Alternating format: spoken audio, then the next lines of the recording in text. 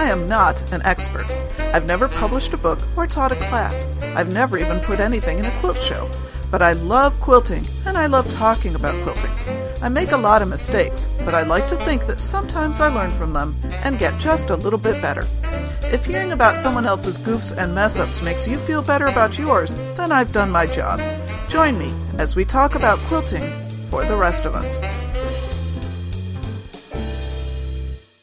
Hey, I'm Sandy, and I'm a quilter, and welcome to episode 48. In which I have no title. I just realized I'll have to come up with something before I actually post it. I think it would be something along the lines of in which we talk about a top 10 or something. In any case, I had actually started recording this episode last week, but when I re-listened to it yesterday, hoping to get it posted, it just sounded painful. I was still so struggling with my allergies and everything. It was like I was gasping for breath through the whole thing. So I bagged it, and I am starting again today, and so I apologize that it was late, but I just really didn't want to, impose my horrific sounding voice on you. As you can tell, I'm doing a lot better now. It's back to just kind of being normal allergies at this point. From everybody I've talked to, it's just been a horrific allergy season this year. But I shouldn't really be complaining because the flip side of allergies is there's now something to actually be allergic to. I've got blooming things and pretty things outside to look at, so that's nice. And in fact, it was warm enough today that I even took my laptop and worked outside on my patio for a little bit until the bugs chased me back in.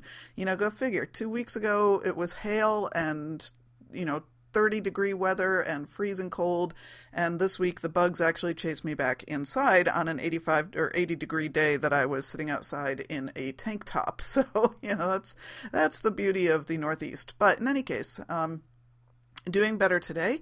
I don't have a whole lot of time to record this episode, and in fact, I'm very worried that I may end up even skipping to going to the gym today, but it's all in the name of quilting because my quilt retreat is tomorrow.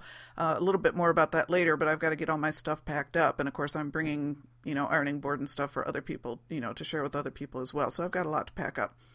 But I'm going to do my best to get out at least a marginally interesting episode today. Let's see, a couple of announcements first. There are a couple of new podcasts out there. One of them I'm not actually entirely sure is new. It just sounds like it's new, but they keep talking about it being season 3, which I can't find seasons 1 or 2. That one is American Patchwork and Quilting Radio. Pat Sloan is now the host for that. And they just posted their first episode, or at least the first episode of season 3, or whatever it is, through iTunes, I think just last week. And I haven't had an opportunity to listen to it as usual. I'm kind of waiting for my next big road trip to download and listen to a bunch of these podcasts I'm a little bit behind on. Again, I mostly do my podcast listening in the car. Sometimes I'll listen when I'm sewing, but that kind of depends on who else is in my office with me. If my husband's at his computer, because we all kind of share space here, then I don't often make him listen to quilty podcasts. Then we'll listen to Wait, Don't Tell Me or Stuff You Should Know or one of the other podcasts. So anyway, that's why I keep getting behind in my podcast. But there is one by American Patchwork and Quilting. So, by the way, that's one of my favorite quilt magazines is American Patchwork and Quilting by Better Homes and Gardens. So I have great expectations for their podcast as well. And then a brand spanking new podcast is Quilter in the Gap. As you've heard me comment before on how much I loved her screen name, she now has a podcast out. And again, I haven't had a chance to listen to your first episode yet. I apologize, but I will be doing that this weekend. And all I can say is you had better not stop leaving comments. I keep losing all my fun commenters to their own podcast. Once you start doing your own podcast, you don't really have time to be commenting on everybody else's anymore, unfortunately. So don't stop commenting. I'll miss you. Also, congratulations to Frances at the Off Kilter Quilt podcast because her first year podcast anniversary is coming up as well. By the time you hear this, it might have even already passed. I know it was mid-May. I would have to double check the date. But congratulations to you, Frances. You're a lot of fun to listen to as well. Again, I heard in terms of listener comments, I got several this week. Thank you very much. I did hear from a bunch of other allergy sufferers. As I said, a lot of us have been talking about the fact that it's been a bad year for that. And Patty, I am sending you mentally a box of tissues, and hopefully you are feeling better with yours, just like I'm feeling better with mine. Congratulations, Holly, on the purchase of your new Janome 6600. May you have a long and fruitful relationship. By the way, I just found a Janome page on Facebook, and I've added it as a favorite to the Quilting for the Rest of Us podcast page. Apologizing to all of you burning enough folks, but we Janomes just have to stick together. So you will find, if you haven't found the Facebook page yet, just go to the Quilting for the Rest of Us Facebook page, and you'll see it in the list of pages that we like, or I like anyway. I heard from Teresa, and she did receive her felted wool that she won from the drawing. Thanks again, Erin, for sending that. And do remember, Teresa, that we get to see pictures when you use it. Can't wait to see those. Thank you to Louise for sending me a great email about the Quilty Exercises episode, and I'm really glad that you didn't drive off the road while listening to it. Lately, I've been posting a bunch of book reviews on my blog. I think I mentioned that in my last episode. I'm still basically working my way through my Alex Anderson collection at the moment. I think I've only got 2 left to do.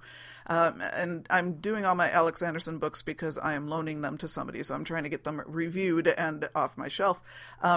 But I've also been posting all these book reviews because, frankly, I know why. I was going to say for some reason. Because of my allergies, I've just been completely wiped. And so I've been uninspired to sew lately. So I decided to spend that time kind of reconnecting with my quilty library. And hence, the next set of listener comments that I've been getting are really based on those book reviews. Laura agrees with me on Alex Anderson's Neutral Essentials book, which if you haven't read my book review yet, just go to my quiltingfortherestofus.blogspot.com blog. Again, the link is from the regular show notes page at quiltingfortherestofus.com.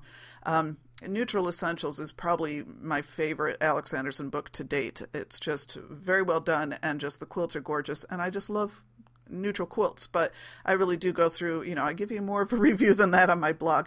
But Laura posted a comment on that book review and says that she also owns the book, loves it too, and she's been buying neutral fat quarters ever since buying the book herself a while back.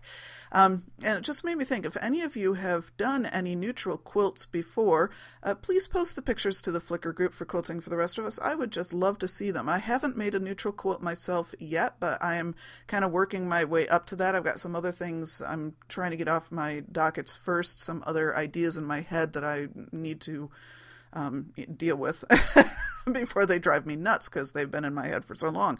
But eventually I will get to doing a neutral quilt. But meanwhile, I love to see other people's pictures. So if you've done a neutral quilt, post a picture in the Flickr group, please.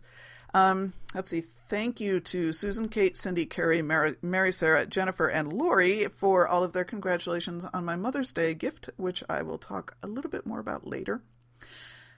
Noni, who is, by the way, one of the few podcasters who still very consistently leaves a lot of comments on other people's podcasts. I'm really impressed with how she's able to keep up with all of us. Congratulations, Noni. It's fantastic for us to get your comments, because Noni's comments are always very helpful. She always gives a lot of information. It's great to read. And she has posted some comments on various of my Alex Anderson book reviews in my blog. So make sure you go and check those out too. Just today, I posted a non-book review blog entry on checking in. It's not quite halfway through the year yet, but we're pushing it. We're getting close. So I was just sort of assessing where I'm at in my 2001. That was a real trip back in time there. My 2011 quilty resolutions. And I'm glad to say that almost halfway through the year, and I'm almost halfway through my resolutions. I was actually kind of impressed with myself when I realized that. But a few people have left their own comments on that blog entry as well. And in fact, one not seconds before I started recording this podcast. Cindy is now reviewing her quilt resolutions, and I'm looking forward to hearing from you when you have. Give us your assessment, follow up with us. Laura left an assessment of where she is in her goals, and she's doing very well as well. And Katie posted that she apparently just talked about her quilty resolution goals in her podcast that she just posted last night. And again, sorry, Katie, I haven't been able to listen to it yet. I have been waiting for it. I've got a little over an hour drive to my guild retreat this weekend one way. I mean, it's a 2-hour round trip. So I'm planning on getting some time, during that to catch up on some of those podcasts. If you remember in my last episode, I also discussed my struggles with my rolled hem foot and the corners on those dang napkins, and I asked for anybody that might have suggestions for how to handle corners with rolled hem feet. And I did get a couple of suggestions, but none of them had anything to do with the rolled hem. Noni suggested trying to do it as a curved corner. I mean, I guess that does have to do with the rolled hem foot. That maybe if I did a curved corner rather than a pointed corner, that I might actually be able to just kind of flow that rolled hem foot around the corner. That's definitely worth a shot. I will look into doing that. I guess I question how even I'd be able to keep my corners, my curved corners. And that's not a comment on the suggestion. That's a comment purely on my own skills and my eye and whether I can, do that evenly. Jay also let me know just how she makes her napkins, which is actually, sewing two pieces of fabric together and then turning them inside out and doing a kind of a decorative stitch where your seam would normally be. And, I think I may try that method, not the least of which reason it would actually get rid of, twice as much of my stash. If I'm looking, if I've got some fabrics that just don't really flip my switch anymore, why not turn them into napkins?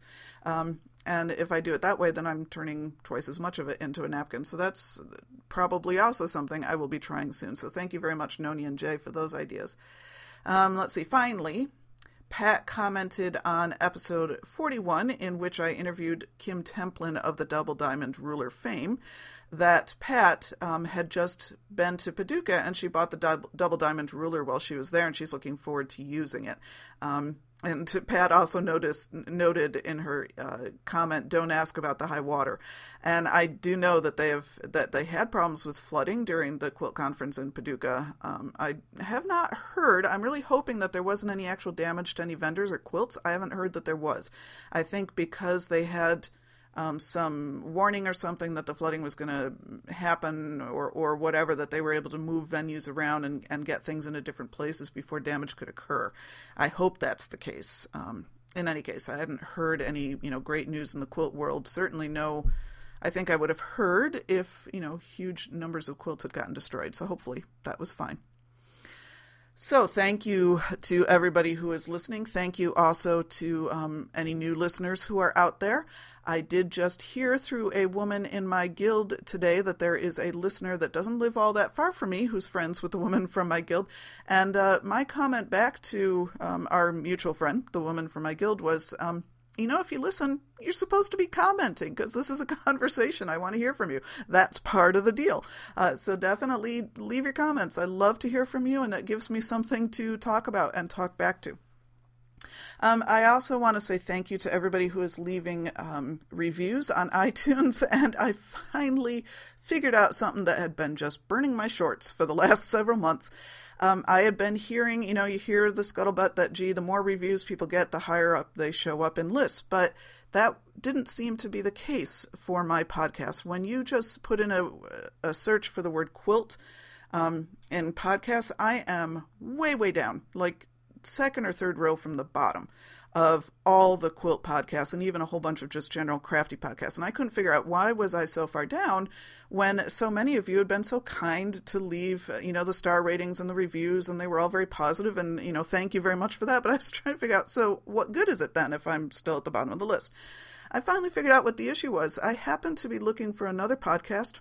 I don't remember now how I ended up in this section, but I was in the category visual arts in the podcast system, and there shows up my podcast in the new and noteworthy listing right on the front of the visual arts page.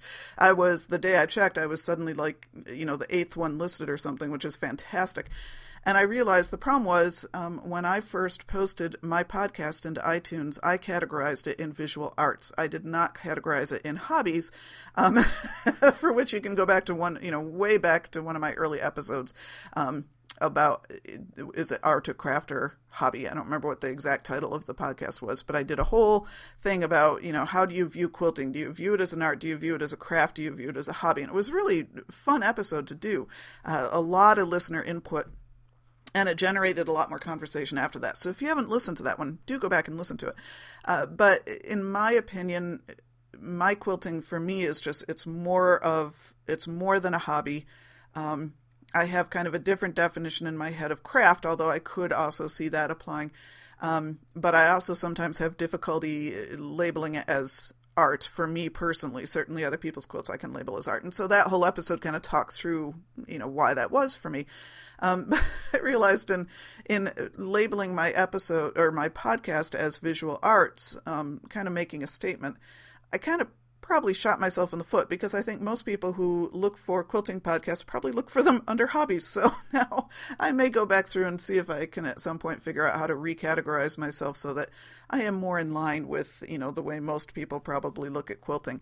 But that's a very long roundabout way to say thank you very much for all of your listener reviews and star ratings and stuff, because they really do make a difference. It is all of you that helped me show up in the new and noteworthy section on the visual arts part of iTunes. So thank you very much for that. And thank you on behalf of all the other Pilt podcasters. That was kind of funny. Quilt podcasters. Blame the Claritin. I'm still a little bit fuzzy with allergy medications. But I know a lot of you have been rating a lot of the quilt podcasters. I hear them periodically also referring to it in their podcast. So thank you on all of our behalf. And to all the other quilt podcasters out there, I've gotten the chance to rate some of you. I haven't gotten through everybody. I will be doing that as I go. So, be patient. I will be rating you as well. And rating you well. Thank you. I enjoy listening to all of you. Let's see. Other news in the Sandy world. Okay, you heard me reference my Mother's Day gift earlier. My husband, and this is truly my husband. I mean, he talks to my kids about it, but he was the one that really kind of was the impetus behind this Mother's Day gift. I had a few weeks ago been reading one of my quilt magazines, and knowing that I had my quilt retreat coming up this weekend, I had pointed out the Sew Easy table to him. And said, boy, I'd really love to have this at some point, because it would be so much nicer to be able to take that to quilt retreat with me. And then I didn't think much more about it, because my husband has actually stated that he really hates, if somebody asks for something specifically, he really hates to get it for them then, because he feels like he's just kind of fulfilling a grocery list rather than showing his own knowledge of, who that person is. And normally he gets great gifts. I've never had anything to complain about in terms of the gifts that my husband's given me over the years. He really is very insightful. And most times, for example, my Kindle, he gave that to me for Christmas, and I had just had no sense whatsoever that I really wanted a Kindle. But boy, I haven't put that thing down since he gave it. It was perfect. I've used it so much and really enjoyed it. So he's very insightful in that way. So when I showed him the thing, I never point anything out to him saying, could you get this to me for a gift? Because I know if I really do want something, that's the last way I'm actually going to get it. So anyway, I just had kind of figured, maybe next fall I'll buy it, or I'll ask for it for Christmas as a family gift or something, where I could kind of talk people into going in together or something on it. But in any case, Mother's Day, he said to me, well, we're going to get you that. We would like you to have that Sew Easy table. But he didn't really know what to order. He said, I was going to order it for you, but then I was afraid I'd get into the website and they'd start asking me all these questions that I wouldn't be able to answer. You're the expert on this stuff. You know what you want, so you need to go ahead and order it. So sure enough, that night I ordered it. Unfortunately, Mother's Day being as close to my quilt retreat as it was, I don't have it in time to take for my quilt retreat. I got a little excited. On Monday, I got a notice that it had been shipped, so I had some hope that maybe it would come today, because I have to leave tomorrow morning. But no, sadly, it didn't. So it'll probably get here, on Saturday while I'm at my retreat. Although I'm not that far away, I'm tempted to say to my family, if it does come while I'm gone, call me and I will run home and get it and bring it back down. For those of you who don't know what the Sew Easy table is, it's SEW-EZI is how it's spelled. And it's a portable sewing table. And it's a table that you can actually, it sits your machine down recessed in, and then it comes with the plexiglass insert cut to the size of your sewing machine, so that you have that flat surface. And it has wheels on it, on one end of it, so it's easy to, transport. You fold it up, and it comes with a carrying case, and then you transport it back and forth. everything I've heard about it, people that I know that have it, and things I've seen on message boards and everything say it's very, very sturdy, so it doesn't vibrate a ton, which is surprising because it's a pretty small, compact table since it's a portable one. So, and it comes with other accessories. It comes with a light box accessory that you can turn it into a light box and that kind of thing. I didn't get any accessories with it. I decided I would just get the straight up table to begin with, and then if I decided I wanted to order those later, I could. I don't think any of them actually have to be installed, manufacturer installed in this table. I think they're things that I could get afterwards and install myself. But I'm really looking forward to this because one of my things about going on Quilt Retreat is that I can do piecing, but I can't really do machine quilting because I have a plexiglass extension table that goes with my sewing machine that I do take on retreat with me, but it's still just not enough. I guess I've been spoiled. I do have a sewing cabinet that my sewing machine recesses down into, so at home I'm always sewing with that flat surface. So I just can't adjust my machine quilting, my free motion quilting or anything to having that plexiglass table because it keeps my quilt gets caught on the edge, or I'm trying to stack up all sorts of books and stuff if I can find them at the retreat center around the outside to give me more surface. It's just a pain in the butt. So I don't bother doing any machine quilting while I'm on retreat. I just do straight piecing. So I'm really looking forward to having this table. Plus, you can bring it to classes, and if I have a friend over to sew with me in my sewing room, that will give me another place where I can set somebody else up. So I'm really looking forward to this thing. And I have said that once I get it and I'm able to take it for a test run, I will do a review of it in a future episode. So that was very exciting. As I've mentioned several times, I do have my quilt retreat coming up this weekend. We do twice a year, our guild quilt retreat. They do one in October and one in May. I am only infrequently able to attend the one in October because October is my anniversary, it's my son's birthday, and it's also, I'm always gone for 5 days for one of my board meetings for the organization that I work for. So between those three things, I don't have a whole lot of October left. And the quilt retreat usually ends up on one of those weekends. So like next October, I'm not going to be able to go again because it's one of the weekends I'm going to be gone. But the May one, I have often been able to make. I don't think I've been there every year since I joined the guild. I've been a member of the guild about 5 years, and I think I've only gone to 3 of the retreats so far. Some of that has also been, even the retreats I have gone to have often been sort of scattershot, where I've gone and then had to leave for a little bit and then come back because my kids have always had stuff going on that weekend at school that I've had to kind of get them back and forth to. Big event kind of stuff. Normally my husband would, cover for me. That's never been a big deal. But we're talking like proms and formals and things that, you kind of want to be there and see your kid all gussied up and all that kind of stuff. So this is my first year that I am going tomorrow morning, and I am not coming back until Sunday, and I'm really excited. I'm probably going to be completely fried. Halfway through the weekend, I'll be like, can I please go somewhere and do something else for a little bit? But I'm really looking forward to it. We're supposed to have pretty nice weather this weekend, and the retreat is held at I think it's a Methodist retreat center down on a small lake, in a small town down here. So it's a very pretty setting, and it's always nice to be able to go out and take walks during the day and, sit out and watch the sunset on the little dock next to the lake. It's a very pretty setting. And the cafeteria food is actually remarkably pretty good for a small retreat center.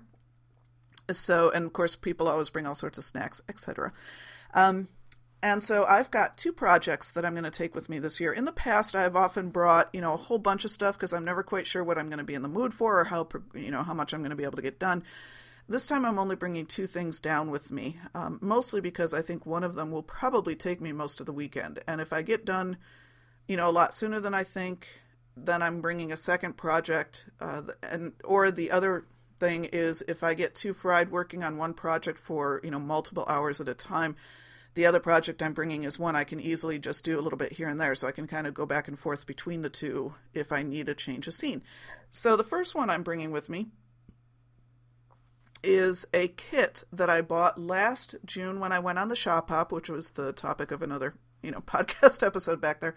But I'd gone on the Shop Hop with a few women from our guild, had a great time. We were all talking about how much we'd love to go again this year, but none of us have any money to do it. Anyway, back to the kit. It's called Serengeti, and it's by Tony Malloy, Tony something, Toni, and it's a big lion's head, and it's a close-up of lion's head. It's all applique, and so it's all these little bitty pieces, and I had debated just buying the pattern and then trying to get all the fabric myself, and I ultimately decided by the time I took the time to find all that fabric, I would have probably spent more than just buying the kit, and it would have taken me years, to do the collection, and I know my attention span just isn't that long. So I decided just cut to the chase and buy the kit. So the kit itself, I think, was in the $60 range. You can still order it. I mean, it's still available. And I did want to point this out. The reason I'm talking about this kit is it's really, really well put together. I was extremely impressed. I pulled it out last week to look at it, just to make sure there wasn't going to be any kind of weird supplies I was going to have to track down and make sure I had with me or anything. And there isn't. I'm just going to run up to Joann's to make sure I've got enough fusible. Anyway, I'm losing words. Sorry. Again, Claritin. In any case, the way the kit is put together, it not only has, the instructions, it has a numbered picture with where all the different fabrics go, and then, a list of the fabrics in the kit by number, so you know which fabric goes where. But not only do they go that far, but the fabric itself is, first of all, really folded beautifully. It's very attractive in the kit. They folded it well. And then there's actually little sticky labels on each piece of fabric with the number on it. So it's going to be very easy for me to keep track, at least at the beginning, before I start cutting everything up and getting it scattered all over my table at the retreat. It'll be pretty easy to keep track of where everything is. So I'm really looking forward to working on that. Again, tonight I'm going to take some time to just sort of pull it out again, make sure I've got everything with me, sort of think through, what I'm going to do when. Because my other problem with doing project at retreat is the high distractibility level. You've got 30 other people quilting around you, and of course, all the noise and the screwing around that goes on retreat. So I want to make sure I've kind of got this in my head before I get into that. I don't want to open something up for the first time and be trying to figure it out. But I do have confidence, having already looked at it once. It's going to be a challenge for me. I've done machine applique before. I've never done anything with this many pieces, this intricate, and trying to make sure, it's going to be tricky to make sure I'm getting them all in the right place. You can do it by hand, but it is aimed at machine raw edge applique. So all I'm really going to be doing this weekend is getting everything cut out in place and then fused down, at least kind of, stuck down, even if it's sort of temporarily. If I can get to the sewing of it, I will, but again, that sort of depends on what sort of setup I have and whether I feel like my setup will work with me and not against me. So I'm not trying to think that I'm going to have this whole thing done by the end of the weekend, but I'd love to have the top at least all fused together and ready to be sewn so that when I get home, I can then just go to town on it and finish it up from there.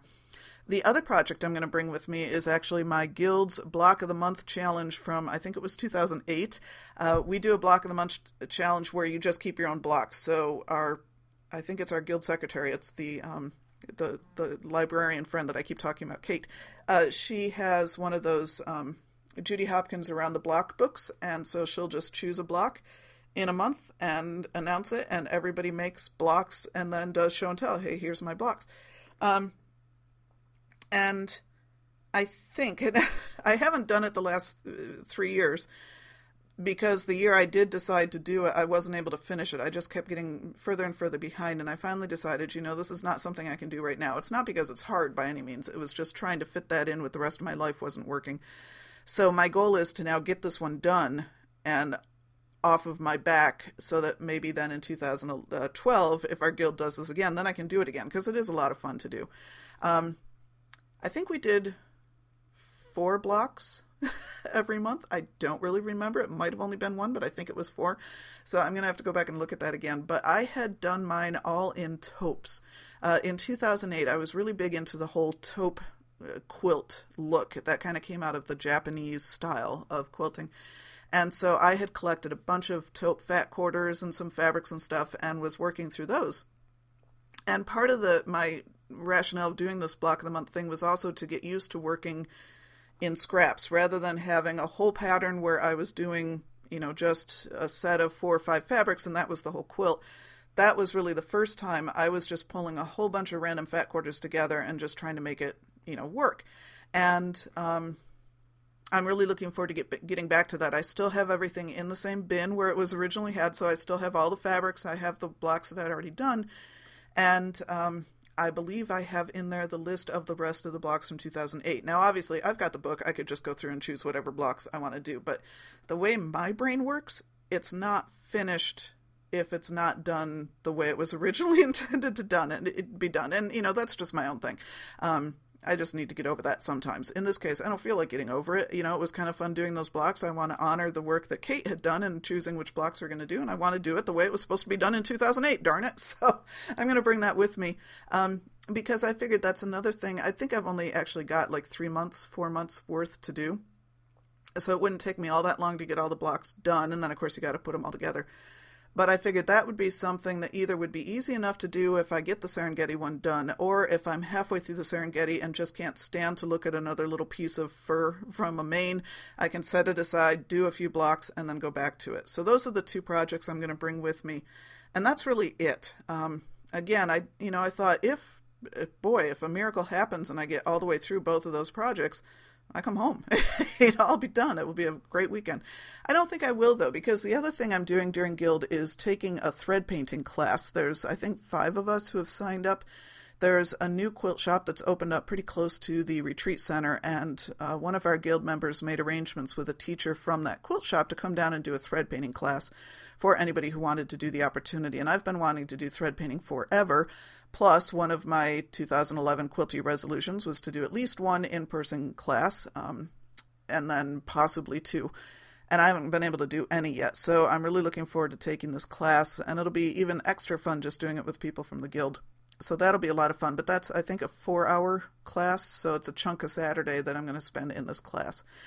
Plus, another member of our Guild has made an arrangement with her massage therapist, and her massage therapist is going to come down for the weekend and bring her chair to do chair massages. So that's another little piece of the weekend that I will be spending not quilting, because you're darn tootin' I'm going to get me a chair massage.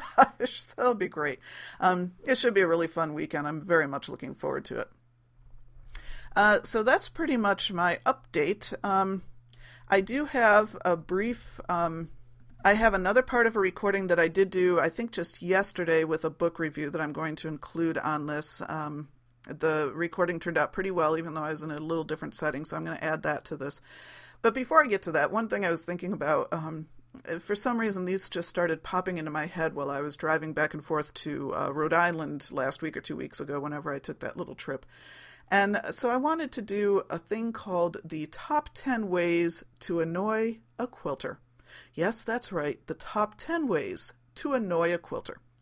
Number 10, sit down at her sewing machine without her permission, figuring that it can't be all that hard, and then immediately jam it up so badly she has to take it in for repairs and is thereby without a machine for 2 weeks and going through DTs. Top 10 ways to annoy a quilter. Number 9, use a quilt that she lovingly made for you for Christmas as a dog bed. Top 10 ways to annoy a quilter. Number 8. Suggest that quilting is something only old ladies do. First of all, not. Secondly, who are you calling old? Watch it, Buster. You're no spring chicken yourself. Can you tell who I've had that conversation with? Top 10 ways to annoy a quilter. Number 7. Ask her to sew on a button. Top 10 ways to annoy a quilter. Number 6. Use her fabric scissors to cut paper. Top 10 ways to annoy a quilter. Number 5, use her fabric scissors as a screwdriver to get the battery pack off your Nintendo DS. Yes, that one comes out of personal experience. Top 10 ways to annoy a quilter. Number 4, schedule a family something that requires her presence on the same night as her guild meeting. After all, guild meetings are sacred time. Top 10 ways to annoy a quilter. Number 3, ask, do you really need any more fabric? Top 10 ways to annoy a quilter. Number 2. Okay, this one's a little bit on the serious side. Suggest that her style of quilting isn't real quilting. Come on, everybody. A quilt is a quilt regardless of whether it's traditional, modern, or art. But that's my soapbox for the moment, and we'll go on. Top 10 ways to annoy a quilter. Number 1, drum roll, please. Ready? Call a quilt a blanket. That's it on my top 10 ways to annoy a quilter. Certainly you've got your own, I'm sure, so please leave comments to this episode with your own top 10 ways, or at least 1 or 2 ways to annoy a quilter. I had so much fun reading your exercise ones, I figured I'd throw this one open to you as well. So I'm going to close with the book review. And then just let it go. So make sure you leave your comments, questions, suggestions, etc. at the show notes for this podcast at www.quiltingfortherestofus.com.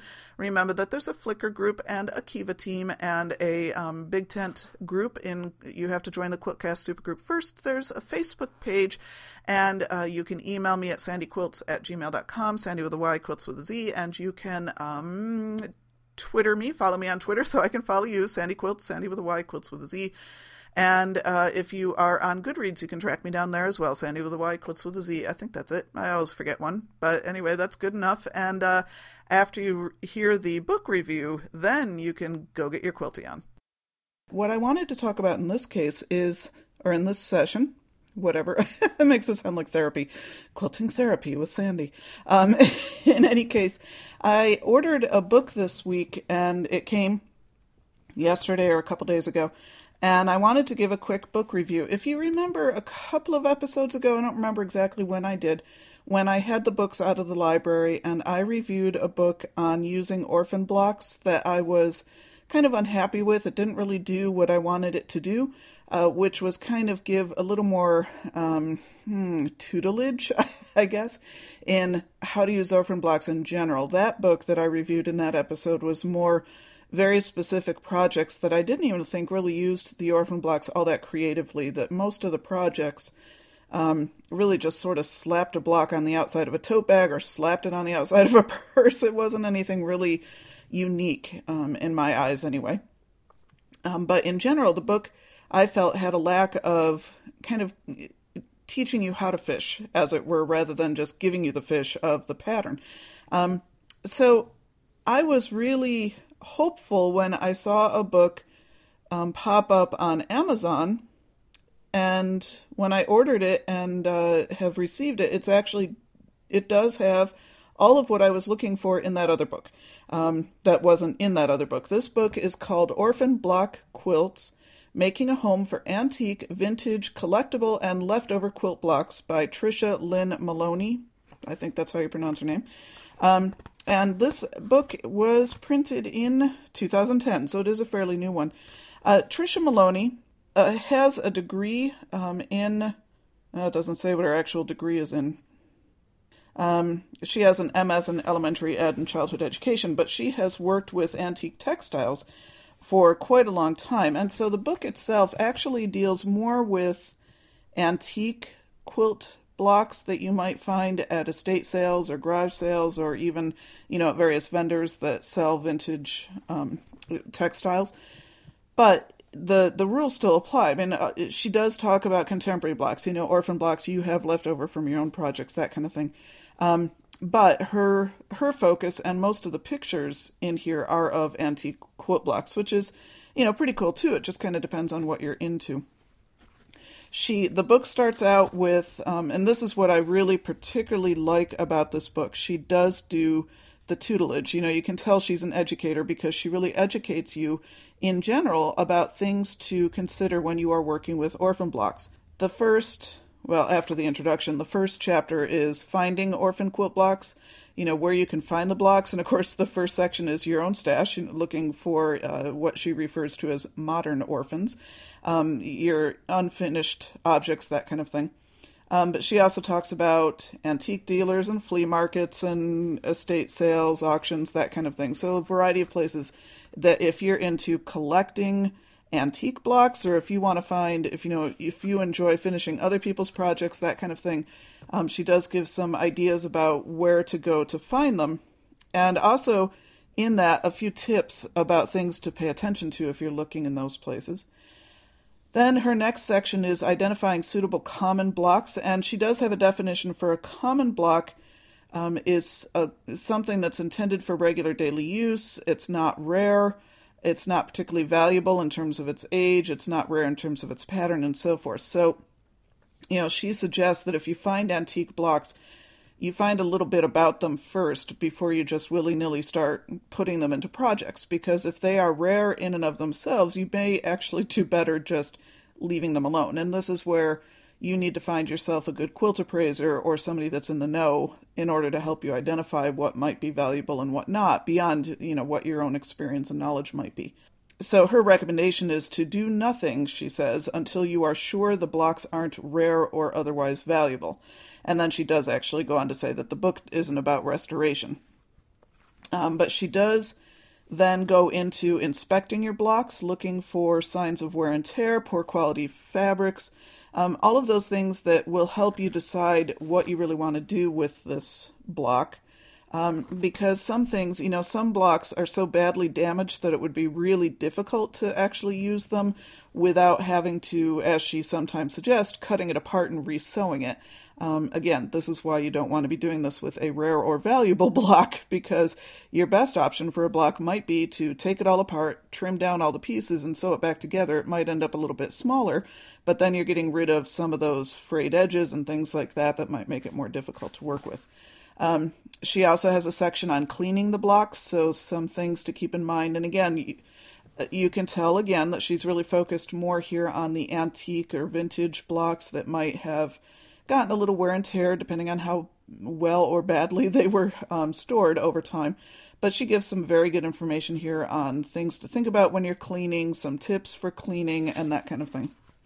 Then she does talk about making repairs. So if you've got a block that has some of the seams coming apart, she'll give you some tips about different ways you might be able to approach that. And of course, again, one of those ways might be actually taking it apart and putting it back together. Then she talks about companion fabrics and blocks. And again, particularly if you've got a vintage antique block, where you might be able to find coordinating vintage or antique fabric, or whether you want to just go with repro fabric, that kind of thing. Again, she gives a lot of good information here about where you can find, what sources you have for vintage fabric, or things you might want to consider if you're using newer fabrics that just kind of look like they go with it. But then, and this is my favorite section, is common design challenges and solutions. And this is really helpful when you're looking at any orphan blocks, whether they're contemporary from your own stash or whether they're vintage antique. She talks about challenge 1, your blocks are smaller than those featured in the project you want to make, and she talks about some solutions. Or challenge 5, your blocks have bias edges and are distorted, and then she gives you, a few potential options there. So there's a few different kind of general challenges that you might find when you're dealing with orphan blocks, and just some ways to look at fixing the problems or meeting the challenges, I guess I should say. And then she does have a section about finishing and some things about choosing and preparing your backing fabric, layering. She does say, and it's again, a lot of it is aimed at when you're working with vintage textiles. She says something like, I try to avoid pinning or basting through old quilt blocks in order to avoid causing any damage, that kind of thing. So although some of it is kind of the standard basic quilt making instruction, it isn't just, okay, I'm going to slap this stuff in here in case somebody's just picking up quilting for the first time and this happens to be the first book they ever buy, which it seems to be happening in a lot of quilt books today. This one, she kind of understands that if you've got orphan blocks around, you've probably already been quilting for a while. Now, obviously, if you come across antique ones, yeah, you might be a new quilter, but she doesn't expect that you're going to learn how to quilt from this book. She expects that you're walking into it with at least some basic knowledge. And then she does go into projects. And of course, like all other books, there's a number of projects here that she says, here, you can do this with your orphan blocks. But again, what I really liked is she doesn't just say, here's a project, just do it. She talks about in each project is some design considerations. So her first one is called Mad for Matter. And she is using 5 4X blocks in the quilt that date, as she says, from about 1880. And she talks about the madder die, M-A-D-D-E-R. which I'm not going to explain here. So if you've never heard of the word madder, M-A-D-D-E-R, you might want to look it up on Google. Maybe someday I'll do an episode about it, but not now. In any case, so she talks about how that ended up naming the blocks, but also kind of how she chose then the companion fabrics to go with it. And she does in design considerations. Each project has a section called design considerations, and so she says in this one that when she purchased the blocks at an antique shop, they were mixed in with a group of newer blocks in the same patterns, but the newer blocks were actually stained, not as well pieced, so she ended up kind of sorting them out and only working with the 5 older blocks. And then she does, she gives the design. And then for each project, again, it also ends with, here's a modern variation on it. Here's a way you could do the same project if you wanted to make it from scratch. Making your own blocks, here's some ways to do it. Now, again, the project does not show you how to piece the blocks themselves. So it's not, hey, if you like this project, here's a pattern for a 4X block yourself. If you like the setting, if you like the way she's put it together, then there are other books that you can find or Googling on the internet where you could probably find the pattern. Well, I know this one is pretty common. You could find it easily. The modern variation, she also doesn't really give... I'm flipping through the book here. Yeah, she doesn't give the directions for making that particular square. But again, you would look at this and say, okay, I'm not going to make that particular square, but I really like the way she's designed it, so I'm going to do it myself. So this isn't a book that you're going to be able to sit down and take a pattern from soup to nuts, just create it from scratch. The assumption is you're already starting with blocks, and it's more of an idea of how to put this one together. The next one is Flying Pinwheels. So she had a collection of pinwheel blocks, and she starts out saying, I can understand why these blocks remained orphans, and just kind of honestly, not all orphan blocks are of great construction, and so you have to kind of decide what you're willing to live with. That's something she also talks about. There's also some really enchanting stories behind where she actually knew where some of the quilt makers were on some of these. So she's got kind of a little history of that person and how she found out about them, etc. There are 14 projects specifically outlined in here. And again, you're not going to find the pattern for the quilt blocks themselves. You are looking at it more in terms of settings, how to put them together. One of my favorites is actually a Bow and Patches table runner where she had bow tie and 4-patch blocks, and she put them together as a table runner in a really neat arrangement. And that one made me think, I've got some orphan blocks of my own, not bow tie. I've never made a bow tie block, but I've got some orphan blocks of my own that really would probably make a really neat table runner with that pattern. So it gets you thinking about the possibilities for your own stash, or your own orphan blocks, or, if you are somebody who collects antique ones. So I personally love this book. It was much, much more what I was looking for from the original book I got out of the library. What I thought I was going to get out of that book and didn't. This one has it. If you have orphan blocks and you're looking for ideas of ways to use them, I would say this is an excellent companion book or another resource that you could use in addition to something like Sharon Craig's Setting Solutions, which is a book I talked about eons ago in one of my very first episodes because I love that one. That's an excellent resource for looking at different ways to set blocks and ways to compensate for things like blocks that aren't quite the same size or blocks that are a little bit wonky, that kind of thing. Sharon Craig's book has a lot of good suggestions for that, as does this one. So I think the two books side by side on your shelf would give you a lot of ideas. I like the fact that she has not only here's what I did with the antique blocks, but here's a more modern variation on it. She also has at the very end, this book has something that she calls the orphanage. And in this case, it's a gallery of completed orphan block quilts and other orphan block projects. And no instructions here, just pictures. So you can look at it and get inspiration for ways to deal with your own orphan blocks. There's table runners and wall hangings. There's a doll quilt. There's a couple of purses in here. Not a huge gallery. I would have loved to have seen more, but I suppose, there's only so many pages. This is 125 something pages, I guess, with an index. So you can only put so much in a book. It's just, you always want to look at more pictures of quilts. So I would highly recommend this book. Again, if you are looking for ways to deal with orphan blocks. If you're looking for quilt patterns that you can make from scratch, no, you're not going to find that in here. You're going to have to look in other places for, if you like a block that you see in this quilt and you don't own that block, you're going to have to find the block pattern somewhere else or design it on EQ or whatever. This one is definitely, once you got the blocks, here's some things you can do with them.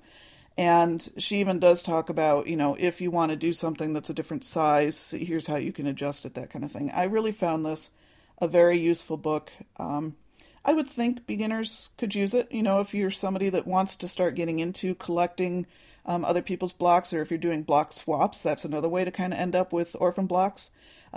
People do block swaps hoping that they're going to end up with a completed quilt at the end. But again, frankly, you're going to get some blocks that just don't work with everything else you've gotten.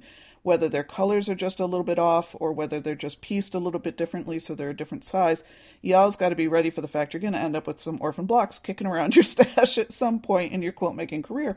This is a great book to help you deal with that. So that's my book review. I would recommend it if this is a need you have. I liked this book much, much better than the other one. This really had a lot more of what I was looking for. So again, this book is Orphan Block Quilts, Making a Home for Antique, Vintage, Collectible, and Leftover Quilt Blocks by Tricia Lynn Maloney, and I will put a link to it in the show notes for this episode. Quilting for the Rest of Us is dedicated to Shirley. Love you, Mom.